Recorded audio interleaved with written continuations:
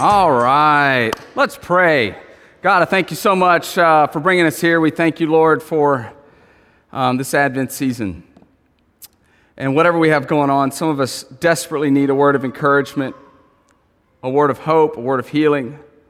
Maybe we need to be challenged today. Maybe there's some things that we need to recalibrate in our minds and in our hearts. And Holy Spirit, you know exactly what that is. And so we lift ourselves up to you. We lift this time up to you. You're over all things. So bless us. God, speak clearly to your people. It's in your name. Amen. So we are wrapping up the Joseph series today and also starting Advent at the exact same time. Ending Joseph, starting Advent. Perfect, okay? And so if you haven't been here in a couple of weeks, just kind of outline what all has happened in the life of Joseph up to this point. Number one, Joseph was a triple threat guy. He was good looking. He was successful. He was well built, okay? So he had everything going for him that we hate to love about people, okay? And he was incredibly talented. Things went well for him. Second youngest in his whole family, given authority and power and leadership over his brothers. They get insanely jealous, angry, and even hateful. They throw him into a pit. He's then sold into slavery. He then begins to climb his way into prominence. Then he has this whole unfair, unjust accusation placed before him as he is more attuned to being loyal to his boss's wife than the boss's wife, okay? And so then he ends up in a dungeon for 2 years, forgotten all about, and then eventually he rises now to prominence and leadership, second in command only to Pharaoh. And as we left off last week, there's this moment where Joseph is brought smack dab face to face with his own brothers. And his reaction is kind of crazy. He actually weeps, Scripture says. And what we talked about last week as well was just this idea that he names his brothers in a way that his sons, in a way that is actually like a declaration that he's over it. He's now successful. He's healed. He's a better version of himself. Those are the names basically that he infuses into his boys. And yet when he's finally confronted after 20 years with his past, Scripture says he weeps. And what we talked about last week was just this idea that we say kind of weird phrases in our culture, forgive and forget. Forgetting doesn't happen. You remember how you physically were hurt. If you have scars, you could tell me how you got them. And the emotional ones run even deeper than the physical ones. And so forgetting is not the measure of forgiveness, because it's just not going to happen. And Joseph was no exception to that. And so what we're going to look at today is this story picked up from last week that finally Joseph's family gets really, really hungry. They have this moment with Joseph. Joseph accuses them of not being on the up and up. In fact, maybe being spies. They're scared to death. They have this few interactions where finally Joseph said, listen, I want to see the youngest brother, Benjamin. I want you to bring him back here. And when you do that, then I'll know that you're on the real deal. We can trust you. Until then, this is not going to work out so well. And so what Scripture says is that Joseph's brothers head back home, loaded up with grain. In fact, Joseph even puts all of their silver back in their pouches. They get home to only be quite alarmed at that fact because they have all the grain that they needed and they didn't spend a dime. So now they're really worried. And they know now they better do what Joseph's saying, or they may not either going to starve to death or they're going to head back and ask for grain, and maybe one of them will never come home. So they agree to bring the younger brother, all right, to great trepidation from their old man, Jacob, and they come back. They come back this time and they bring double the silver. They return it. They come back with double the silver than they had the last time. And then they did kind of what was 5,000 years ago, kind of the equivalent of like a gift basket, okay? Has some almonds in it, has like choice stuff from around the area, just kind of a peace offering, all right, in case this doesn't go well. So they come back to Joseph, right? And then Joseph sees the whole family. They have this really interesting, intimate meal. And actually, as the meal is taking place, Joseph makes sure and gives the youngest brother, Benjamin, 5 times the portion of everyone else. He's just watching. Are you going to be jealous of him getting 5 times the food that you got? How are you going to react when the youngest gets something that you didn't get? If it looks like favoritism, what's the communication, what's the conversation going to be around the dinner table? And he's just watching and just listening. Dinner goes off without a hitch. He's going to send them all back home, and he tells his right-hand man, here's the deal. I got this silver cup that's mine. I want you to put it in the satchel of Benjamin when they leave. And when they get a little ways down the road, then I want you to run them down and bring them back. So sure enough, family loads up. Joseph takes care of them again. They start leaving, and all of a sudden, here comes Joseph's right-hand man in hot pursuit. And he actually says to him, you're going to repay good with evil? Are you kidding me? They go, whoa, what are you talking about? This is an honest transaction. There's no issues here. He goes, let me look through each one of your satchels. Everybody open those up. And they go through every one of the brothers, and everything's good. No one's got anything. Well, they get to Benjamin, and there's the silver cup. And they all die because they know Dad said, don't you dare lose the youngest. Come back, every last one of you. Don't you do this. And they're all just freaking out. And now they're before Joseph, and they're just pleading their case. And what's incredible is of all people, who speaks up in this pivotal moment in the story is Judah. Let me just give you the high points of Judah. The fourth oldest son. Judah was the brainchild behind, hey, let's not kill him. Let's just sell him into slavery. I mean, let's have some class. After all, he is family, okay? That's Judah. Judah, who was the father of the year, okay? So much so that God in Genesis chapter 38 kills both of his kids because they're that evil, okay? This is Judah, who actually slept with his daughter-in-law, but it's okay. It was classy because he only thought she was a prostitute. This is Judah. There is nothing about him that has integrity or character. He's showing it time and time and time again. And Judah finally speaks up and says, here's the thing. Listen, we cannot let this happen. We can't let it happen. It'll break my father's heart. In fact, my father is saying he probably won't live with that heartache. It'll kill him. And then Judah says, let me take his place. I'll be your servant. Spare Benjamin. Spare the youngest.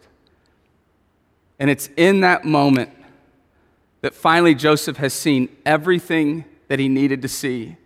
Changed hearts, repentance, a different mindset within the brothers than he'd ever seen or remembered 20 years earlier. And that's where our story picks up in Genesis chapter 45. Then Joseph could no longer control himself before all his attendants, and he cried out, have everyone leave my presence. So there was no one with Joseph when he made himself known to his brothers. Verse 2, and he wept so loudly that the Egyptians heard him, and Pharaoh's household heard about it. Joseph said to his brothers, I am Joseph. Is my father still living? But his brothers were not able to answer him because they were terrified at his presence. Then Joseph said to his brothers, come close to me. When they had done so, he said, I am your brother Joseph, the one whom you sold into Egypt. And now do not be distressed and do not be angry with yourselves for selling me here, because it was to save the lives that God sent me ahead of you. For 5 weeks, we've talked about purpose and plan. No matter what's happened in your life, there's a perfect purpose. There's a perfect plan. This is not that you sent me into slavery. It was that God sent me ahead of you. The pain, the heartache, the loneliness, and the isolation was all a part of sending me to save you. You catch that? Verse 6, for 2 years now, there's been famine in the land, and for the next 5 years there will be no plowing and reaping. But God sent me ahead of you to preserve for you a remnant on earth and to save your lives by a great deliverance. So then, it was not you who sent me here, but God. He made me father to Pharaoh, lord of his entire household, and ruler of all of Egypt. You may be wondering what was at stake. Do you realize that forgiveness was paramount in this story? If forgiveness doesn't happen, lots and lots of people die. If forgiveness doesn't happen, the line with which Jesus would come from, not from Joseph, would be cut off. Forgiveness is paramount in this story. It saves the lives of whole nations. It's what keeps Joseph from forever being the boy in a pit to being a man that's capable of compassion and kindness that he was never shown ever in his life. If you want to know if you're with that person in your life that has ripped out a part of your heart, or some of the things that maybe you dealt with as a kid. See, that's most of us, whether we want to realize it or not. And I'm not trying to go Dr. Phil on you. I'm just telling you how it is, okay? Most of our insecurities, most of our problems, most of the things that we struggle with, you could point a line to experiences and things that happened to us when we were kids and when we were teenagers. It's just real. And there's a difference between forever being the kid in the pit and being the person that's able to show kindness and grace and mercy that you may never have been shown in your early years, your formative years, your informative years. And if you want to know if you're getting there with that person or that situation, it's the day that you're more grieved by what that person became than what they did to you. The day that you grieve more for who they became than for what they did. That's when you begin to know that something's beginning to change in your heart. You'll always remember it. It'll always stay with you. See, for Joseph, it was grieved by the fact that his entire family is going to starve to death. And that began to take precedence over the past.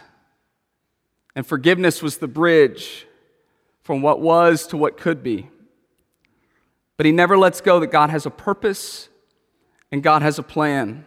Now, here's the question for you. Are you 41, are you 42, or are you 45? I'm not talking about your age, so don't raise your hands, okay? All right? Are you Genesis 41? Genesis 41, he is convinced, okay? He's over it. Genesis 41, he's convinced he's good, and maybe that's you, and hey, whatever that is, if you're over it, God bless you. I'm a little bit jealous. That's awesome, okay?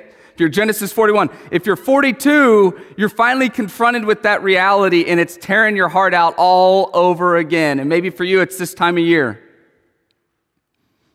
You think you're good. You've made the declaration that you're fine, and then all of a sudden reality comes rushing in, and you are struggling, and you don't even know why. Or maybe you're 45. You're hurt. You're hurt, but you're healed.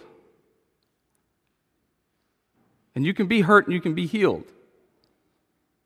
And we'll look at that and what I mean by that in Genesis chapter 50. Follow along. Because this is how Joseph's life ends. Check it out. Joseph stayed in Egypt along with all his father's family.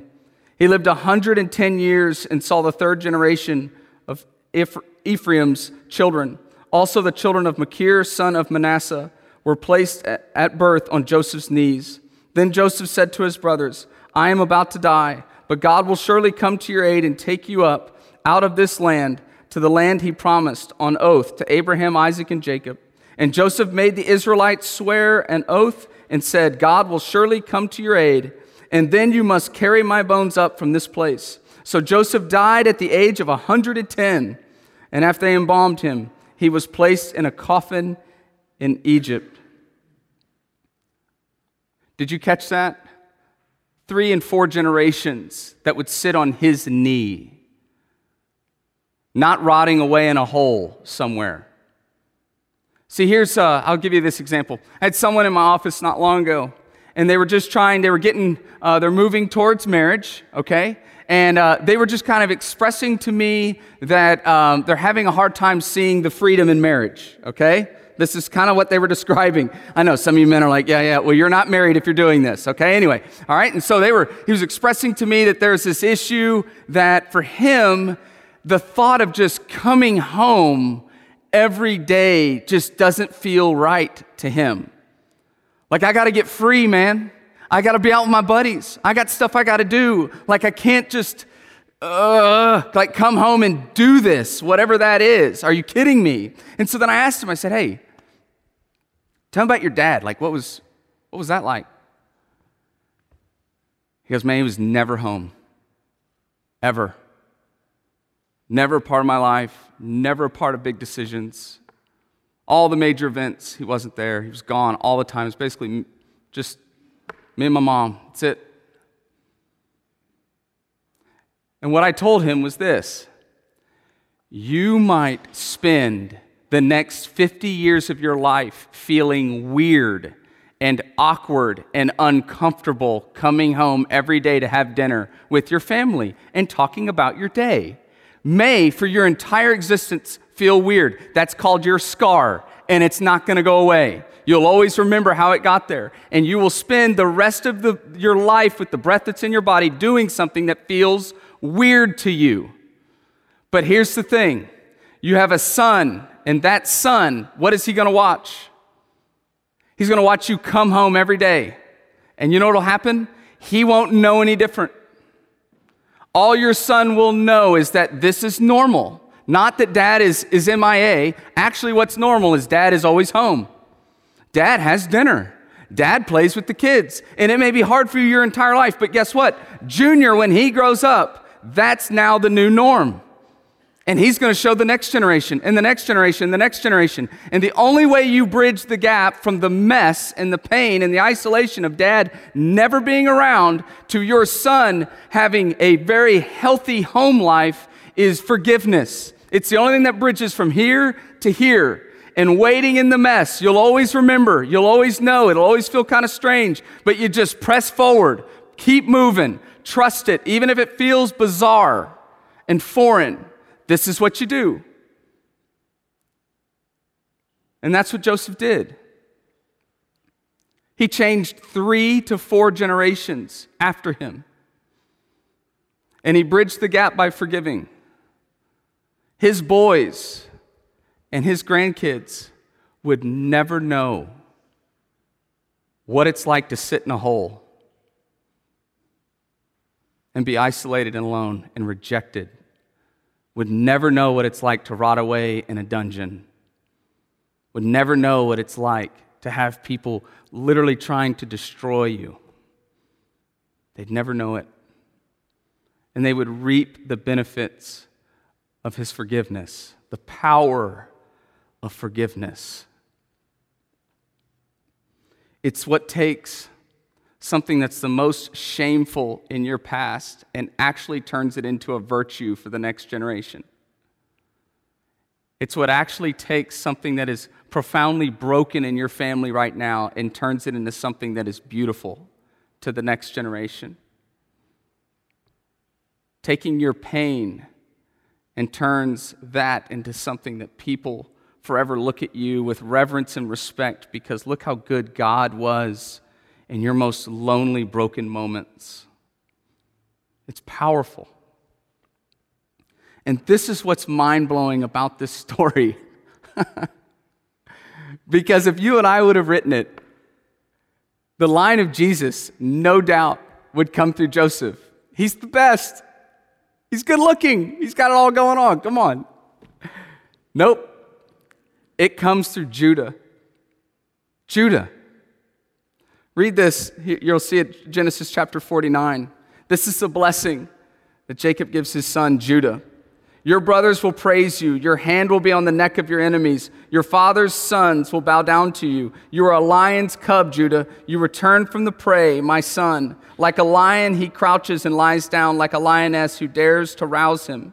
The scepter will not depart from Judah, nor the ruler's staff from between his feet, until he too, whom it belongs, shall come, and the obedience of the nation shall be his.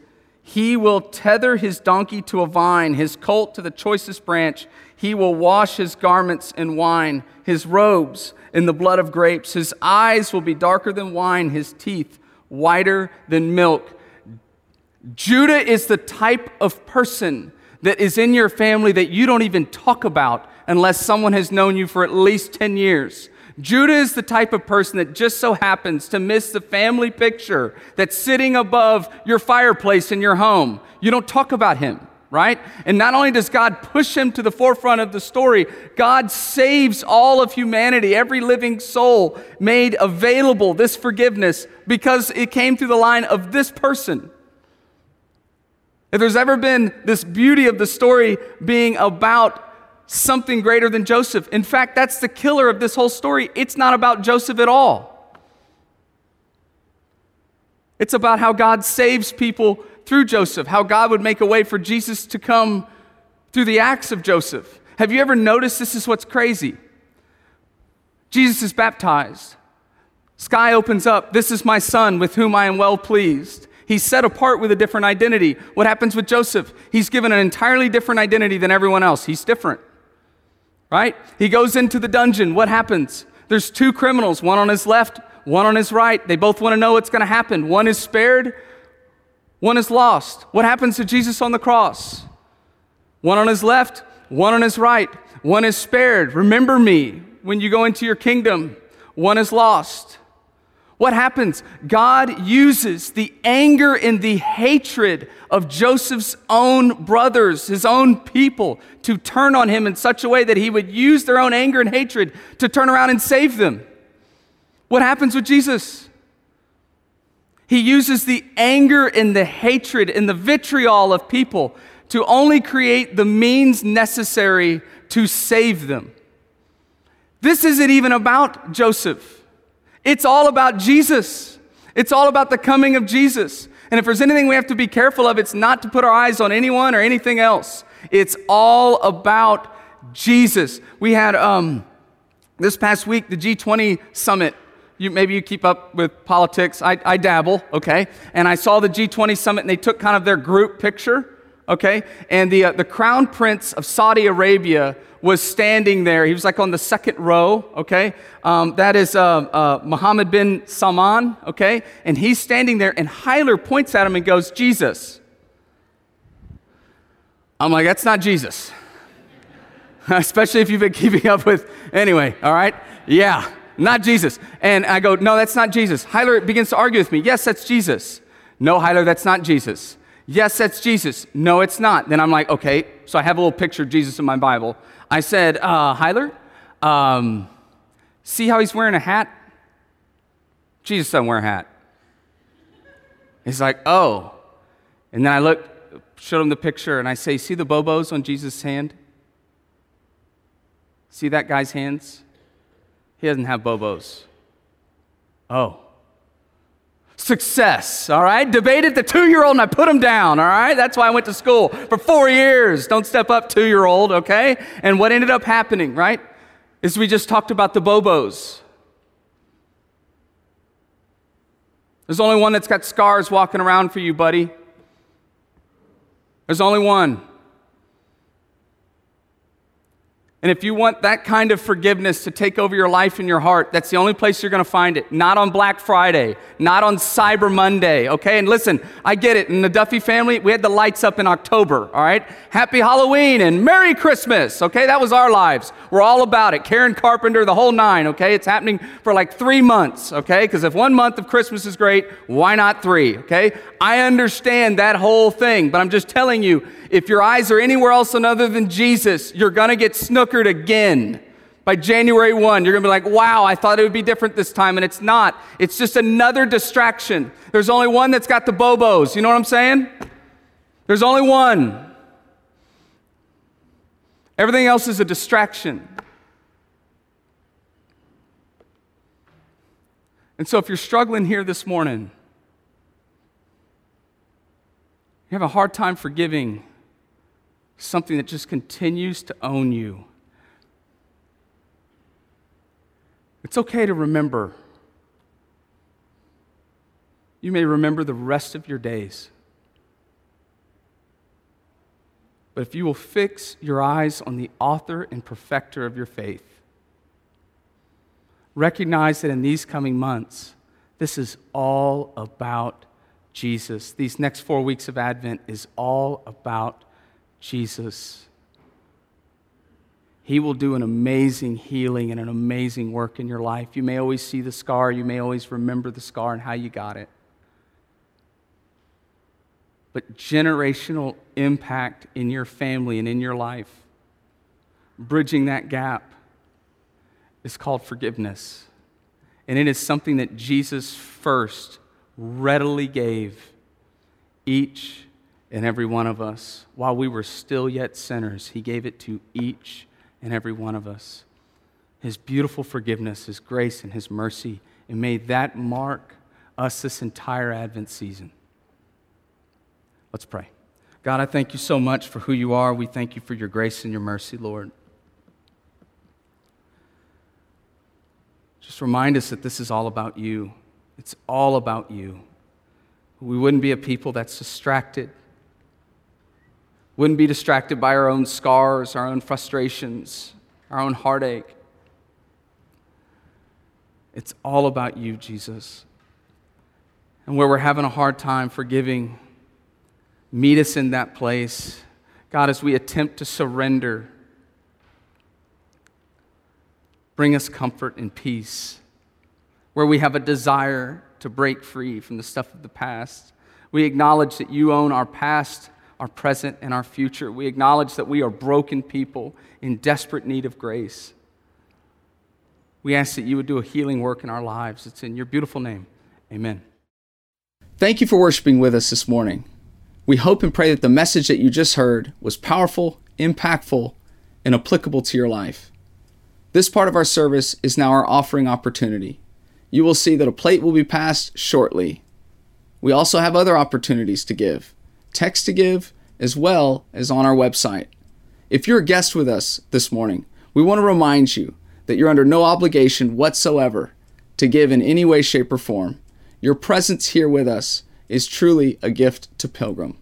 For those of you that are members or regular attenders here at Pilgrim, we want to invite you into an opportunity to sacrificially give to the ministries at Pilgrim, a tangible expression of your trust in God's plan and the blessings that he's given you. Your gifts to Pilgrim enable us to make Jesus known not only in the Bel Air and Meyerland area, but also to the very ends of the earth.